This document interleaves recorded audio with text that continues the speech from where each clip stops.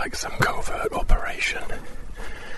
We just met someone in the woods here, and he's taken us to a secret spot where we can sit and wait for wolves. There's something distinctly dodgy about this whole setup.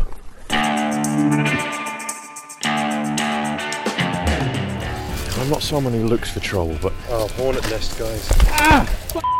In my travels, somehow I've been peed on by orangutans and... I don't like this stuff. Treed by moose, charged by grizzly bears. Okay, it's okay.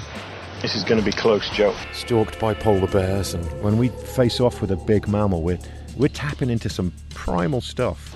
It's best for us to just stay put, stay low, and don't move. Yes, wolf. He's in the trees.